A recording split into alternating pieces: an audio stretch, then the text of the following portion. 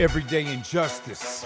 Too many wrongful convictions. Corruption has infected the criminal justice system, leaving too many people helpless, fighting for their lives. Instead of receiving justice, people suffer. Is that why they say justice is blind?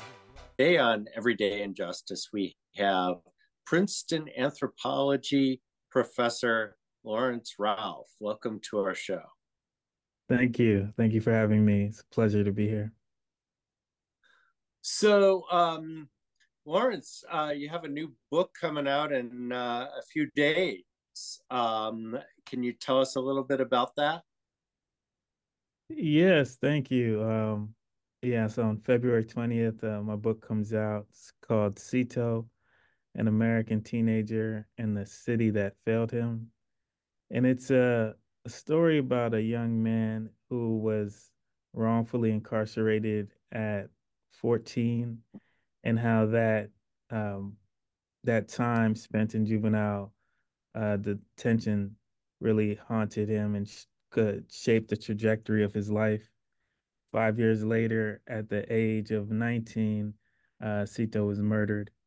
And so the book centers on that 5 year period, and it's a kind of intimate portrayal of Sito's life. He was a member of my own family, and I try to, in addition to thinking about the criminal justice system, think about how families impacted by the criminal justice system grieve and heal from violence. So, how did you come about writing this book? You mentioned that he's a member of your own family, but what made you decide to focus on this particular story? Well, I think the moment looking back on it, I think the moment where I knew that the story needed to be told was when I was at Sito's funeral and his father was making a plea to all the other young people who were in attendance, asking them to turn around, to look at each other, to really see each other, to hug each other, to make a commitment that they would not retaliate. And I thought that that message of how to end the cycle of violence, that message needed to kind of outlive that particular moment of the funeral. And so I was interested in what Sito's legacy could mean from that time on. And then later I had explicit conversations with his father and his brother about how we could tell Sito's story and the power of telling the story. And tell us a bit about Sito. What was he like? What was his life like? Yeah, I think in many ways his life was extraordinary, and in many ways his life was typical of what a lot of young people of color go through in urban communities. I say it's extraordinary because, as I mentioned, at the age of 14, he was accused of murder. He was accused of murdering one of his former classmates, and he spent months inside San Francisco's juvenile hall. And he was kind of the center of media campaigns in the local media talking about that particular crime. And that really colored him as a criminal in many people's eyes. And then, extraordinarily, there was video footage found by the public defender's office that he did not commit the murder. And so he was released. He tried to get his life back on track. He actually became an activist and advocated for the closure of youth detention facilities. And a short while after his activism began, he was murdered by the little brother of the person he was accused of killing. And so there's a way in which that label of murder stayed with him, and he was killed as a result of that. And those events may seem like really out of the ordinary, but underneath those events, he was someone who was struggling to find his place in the world, struggling to, um, figure out what he wanted to do with his life, whether he wanted to go back to school, whether he wanted to pursue activism. He was somebody who um, had uh, encountered some hardships with the criminal justice system, but somebody who was also hopeful. And I think that part of what I'm trying to write against is this tendency to have a perfect victim and someone who is just solely innocent and act as if we can only feel compassion for that person. I want us to understand that Sito was a complicated person. He was a person who uh, participated in youth violence, and he was somebody who had a lot of fights. He was somebody who was suspended from school, ran away from home, but he was also someone who was a loyal friend, a loyal family member, uh, a good brother, and somebody who was trying to turn his life around when he died. And it seems like this is a really important point because if you look at history, you know, there are a few saints in this world, maybe, but most of us have our levels of you know, mistakes and missteps along the way, and a lot of times, you know, the people that end up thrust into this kind of limelight, that they end up being a tragic victim of something, they're not perfect, and yet, you know, we want them to be somehow perfect in order for them to be the perfect symbol. Yeah, and I think as a public, we want them to be perfect, even just so we can afford our own sense of uh, compassion. It's like, there's an implicit thing when we see headlines of gang violence or something like that, where it's easy to just ignore it, go about our day and think, oh, this thing happens all the time. There's a fatigue that sets in with the headlines, and there's an implicit assumption that people put themselves in that position, or they suffered as a result of their own actions. When in fact the story is often more complicated than that, and we actually do need to read beyond the headlines and see the deeper story and what leads people to be ensnared in these cycles of violence in the first place. And that's what I'm trying to do with this book, is trying to untangle that picture and paint a broader picture for people who would ordinarily just skip over this story. So tell us a little bit about your life and how you got here. Yeah. So I've always been interested in justice, and I've always been interested in um, studying uh, mass incarceration, and particularly youth incarceration. And I've been interested in that from a scholarly standpoint. And uh, I received my training in anthropology from the University of Chicago. And while I was there, I had a lot of moments where I realized that, studying the issue wasn't enough. I think in the first instance, I was getting trained in anthropology, but also living on the south side of Chicago at the time, and living in a community that was known for gang violence.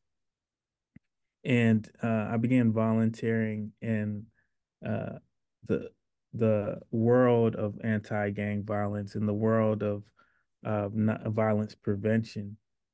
And I encountered a lot of young people who were in wheelchairs, who had been shot and disabled.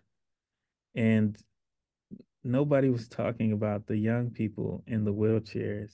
And that struck me that it was something that everybody could see, but people were talking around and not talking about how they got there and not talking to them about their life experiences and how their world changed.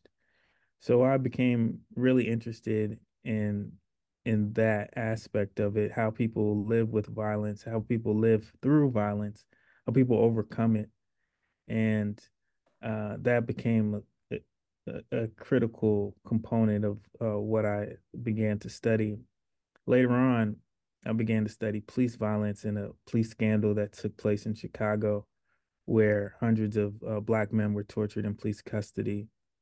And there, from that research, I kind of learned the interworkings of the criminal justice system and how the district attorneys and the police forces work together to sometimes uh, mishandle cases, and that results in injustice.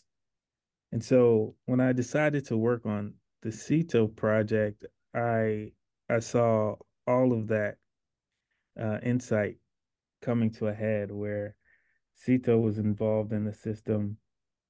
It seemed to me that the police and the district attorney initially mishandled this case, and it result had long-term consequences for him. And so I think my prior research, but also my prior commitments, kind of put me in a position to be able to tell this story. Why did you choose anthropology as your vehicle to kind of address some of these serious societal problems? I think what drew me to anthropology was that anthropologists often spend a lot of time with people. We kind of get to know their perspective. We try to present the world from their worldview, and we kind of suspend our judgment about what we think is right and wrong in order to shed light on how they perceive the world, with an idea that if we look at how marginalized people, marginalized groups perceive the world, that can can complicate the things that we take for granted in society, particularly in this case around law and order and around youth and crime. And so uh, the long-term commitment to seeing the world through other people's eyes is what kind of drew me to anthropologists and to anthropology. And that's what I like most about being an anthropologist. And you talk about how victims' families and the criminal legal system are kind of disregarded. In what way are they disregarded, and how should we think about what justice looks like for them? Yeah, I think part of the way that they're disregarded is that what they want doesn't is not necessarily taken into account. It's only taken into account if it furthers what um, district attorneys want to do anyway, right? And so I think in this case, um, Sito ended up being an activist and not believing in prisons and not believing in incarceration. And so, more than wanting his killer to be locked up forever, a lot of his family members wanted just an acknowledgement of the way that he had been wronged in the past and the way that um, not exonerating him for murder at 14 affected his life. They wanted kind of recognition for how um, the legal system was complicit in the murder that took place. And there was kind of no mechanism for that. There's no way that they could get what they wanted in that situation. And so what ended up happening was a lot of their concerns were just ignored. and fell by the wayside. Um, Another way that they're ignored in terms of family is that there's no infrastructure really for healing, for providing resources uh, for which they can kind of process grief, process their own trauma as a result of these cases, as a result of the trials, as a result of having to go to court, as a result of encountering the headlines about the cases. And so there's a lack of resources when it comes to families uh, in a way that they can manage their grief um, in a productive way. And that's concerning because, again, in Sito's case, it was the little brother of the person he was accused of killing. And so he was part of a family who once didn't get the sufficient support and ended up reproducing a cycle of violence. And so we really need to be attuned to the ways in which the lack of resources for families can perpetuate violence at the end of the day. Yeah, and I was going to ask you about that because one of the things that jumps out to me often in these wrongful conviction cases is that, when you look at these cases, it becomes very clear that the wrong person was incarcerated, and yet often the victims' families remain in denial about that they hold on to those views. So was this a case where the family didn't accept the fact that Sito was wrongly convicted, or was it something else? Yeah, I mean, I think what exacerbated that feeling for them was that no one else was ever arrested for the murder. So it was a case that I think there was a sense that Sito had been the only one associated with it um, officially, and then no one else was arrested, so there was no justice, you know? And I think when there's the sense that there's no justice in the case, that opens the door for people to try to seek justice on their own terms. And I think that's what happened in this case. Um, and I want to go back. You had mentioned some of your previous work on the Chicago torture cases.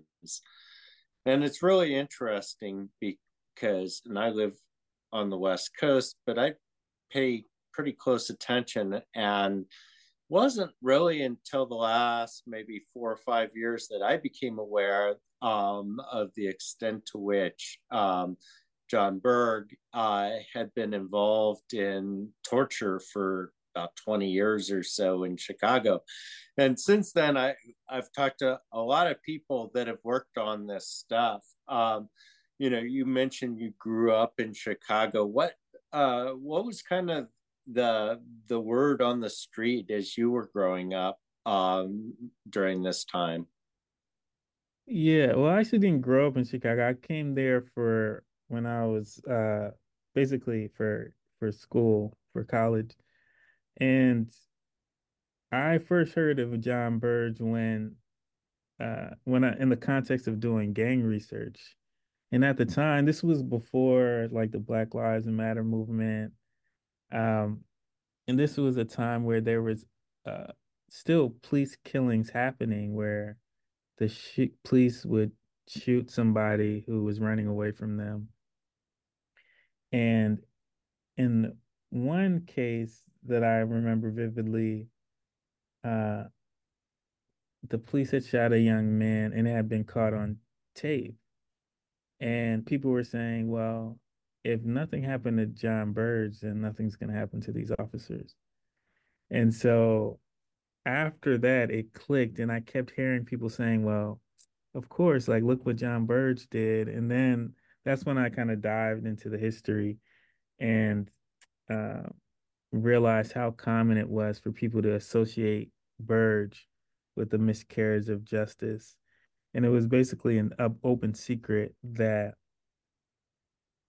the police did torture people behind closed doors, and that nothing was going to happen to them, even though they did these things. And so I think, doing my research after that fact, I learned that this had been going on since at least the 70s. And it had been a long struggle since then. At first, people, not only did they not believe the people who came forward and said that they had been tortured, at that time, there wasn't even a consensus around things like post-traumatic stress or anything like that. Like, some judges didn't even believe that existed at the time. And so there was a different standard for how we think about these issues. But I think what I got from that most is that, you know, it's not enough to know something is happening. You also have to believe that there's a system of accountability in place for when it happens. And and when we think about justice and injustice, a lot of it hinges on accountability. A lot of it hinges on whether you believe that people will face consequences for what they did, or that there's a possibility um, that they'll be discouraged from doing it again. And if you don't believe that there'll be consequences or there'll be any mechanism to discourage people from doing it again, then you often have an outlook that it's just a world of uh, that's not fair, that's unjust. Well, I view it slightly differently. And I remember, for example, when Rodney King got beat in LA and it got caught on tape. And that was like an eye-opening experience for a lot of white people in this country because before that, I think a lot of people just believe that, oh, okay, there are all these stories out there about cops beating black people, but I don't think they actually believe that that was happening. Certainly not to the extent it actually is. And so, once the Rodney King event got captured on tape, all of a sudden, all these people were like, "Oh, okay, I guess I guess they weren't kidding." And what really is mind-boggling, if read some of these accounts of what happened in Chicago, is that this isn't like a couple of cops who oh, okay, they got a little carried away, and or they may be in the heat of the moment shot somebody that wasn't justified. This is like intentional long-term inflicting of torture and believing, as you said, that they were going to get away with it. And Burge pretty much did until almost the end of his life. Like, I mean,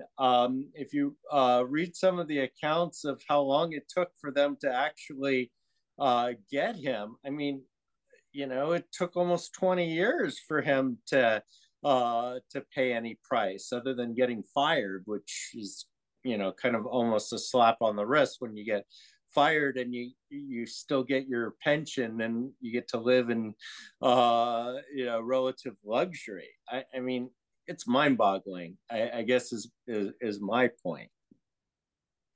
Yeah, yeah, no, I think there's definitely that aspect of it, and we saw that aspect of it, I think, with the George Floyd as well, and where, um, you know, it was during COVID.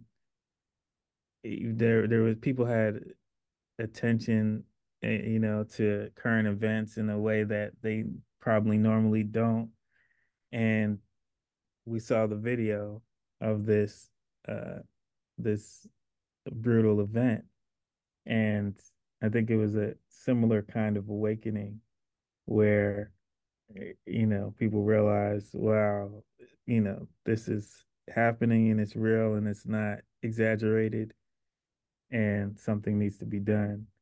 So there are some moments that kind of crystallize that, and that's the hope. And I think about that often when because there's a balance between the fatigue that sets in when we see viral videos all the time of horrific events, and the fact that for somebody it's going to be their first time seeing that. You know what I mean? So there's a certain degree in which that needs to be shown and needs to be seen and it needs to be grappled with, because we never know for whom that is going to be uh, the difference in, that's going to galvanize a public around an event that they never seen in quite the same way. So I think it's important to talk about all these cases when they come up. And in the Chicago case, it was important to keep talking about it in different historical moments, because part of what happened is that the way there's a correlation between the way in which um, torture was happening abroad and the way in which these cases were keep came coming up in Chicago. And so there are particular moments like after 9/11, when we're focused on torture and we're thinking through like the Patriot Act and waterboarding and all these things, where these cases became relevant again, and after Abu Ghraib, where these cases became relevant again, and when we're talking about Guantanamo, and these cases become relevant again, and people are saying, well, this is the exact same thing that Birds did in Chicago, right? Why do we see it as torture in Abu Ghraib, but we don't in Chicago, right? And so it's important to keep having these conversations, because we don't know when uh, the public awareness is going to catch up to what we already know. Yeah, and I think that's an important point. I actually had Flint Taylor, who's one of the attorneys that worked on this case, on this show. And, he was pointing out that, at the very same time that the Abu Ghraib stuff was coming out of Iraq, that they're like fighting to get this stuff out in Chicago. And, you know, I'll I'll be honest, like I pay pretty close attention to this stuff, and I could tell you all about Abu Ghraib as it was happening, but I couldn't tell you anything about what was happening in Chicago. So it is an interesting facet. I did want to go back to a point that you made early in our conversation here, because one of the things that's really interesting, you mentioned, that Sito had his own, issues in life. And of course, Rodney King had his own issues in his life, and George Floyd had his own issues in his life. And a lot of the Burge victims had their own issues in their life, and none of them were, perfect citizens. And one of the recourses always is to say, oh, these guys are high, or they're drunk, or they're acting belligerently, and so they get what they deserve. And that is the defense of this utter abuse of power that continues going over time, is that these guys are picking on people that are vulnerable intentionally, that they can get away with this stuff on. Yeah, yeah. And I think that it really puts us in a double bind, because we have to think really carefully about this idea of guilt and innocence. And I think, in American society, we spend a lot of time thinking about innocence and putting a lot of weight behind innocence. And we're fascinated with stories of people who were wrongfully accused of crimes. But I think that can, inadvertently be detrimental, because like we spend so much time thinking about, okay, this person was locked up for 20 years and they didn't even do it. And we feel sorry for them because they suffered. But ultimately, a lawyer came along and, was able to find evidence and was able to get them out. And we think on the one hand, it was a shame, but, they worked within the system and the system ultimately worked or something like that. But, what about all the cases where the system fails? And what if, let's say, George Floyd actually did present a counterfeit bill or actually did, um, you know, harass a police officer? Are we saying that if he was guilty in some way that he deserved it? You know what I mean? And so I think the trope of innocence hurts us in a couple ways. One, it it blinds us from seeing that even if you're guilty, the excessive force is still immoral. And even if you did a crime, does that mean you deserve to get tortured by John Birch? No. That's what we have due process for, right? And so I think we have to look beyond this idea of innocence. And that's why it's really important to be um, really honest about the struggles that people face in their lives. Well, we're just about out of time, but what's next on your agenda in terms of your quest for justice? What are you working on now? Well, I like talking to different audiences and I like, grappling with people where they are. And so part of what I did before is I created an animated film on the torture cases to try to, grapple with the younger generation and try to wrestle with the problem of how do we teach this history to people who are in middle school and high school. And I did that through animation, and I found that really effective in engaging with audiences. And so right now I'm working on a graphic novel on police violence more broadly, for that middle school, high school age, and just to kind of meet them where they are and try to get some of the major issues about public safety that we're having this national debate on a larger scale, but the people most impacted by it aren't necessarily in the conversation. So I want to get that conversation going with young people who live in communities that are over policed. And I see the graphic novel as a vehicle to do that. Great. Well, I want to thank you for coming on here and sharing your story and your work on Sito. Um, the book comes out on February 20th, which is probably right around the time that this podcast is going to drop. So people, I assume, can get it at Amazon or wherever they get books. Yeah, wherever you get books, you can get it. So. All right. Well, thanks for coming on. We've been talking with Laurence Ralph.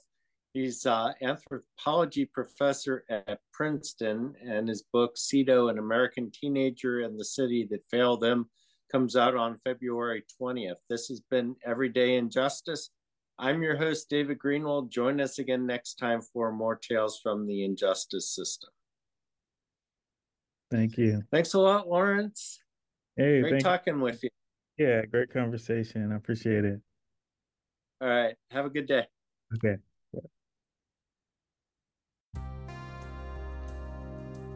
Thank you to George Powell and Norman Mousequake Barrett for the use of our opening, Everyday Injustice. You can see more of George's music at www.justiceforgeorgepowell.com. That's Justice for George Powell, all one word, .com.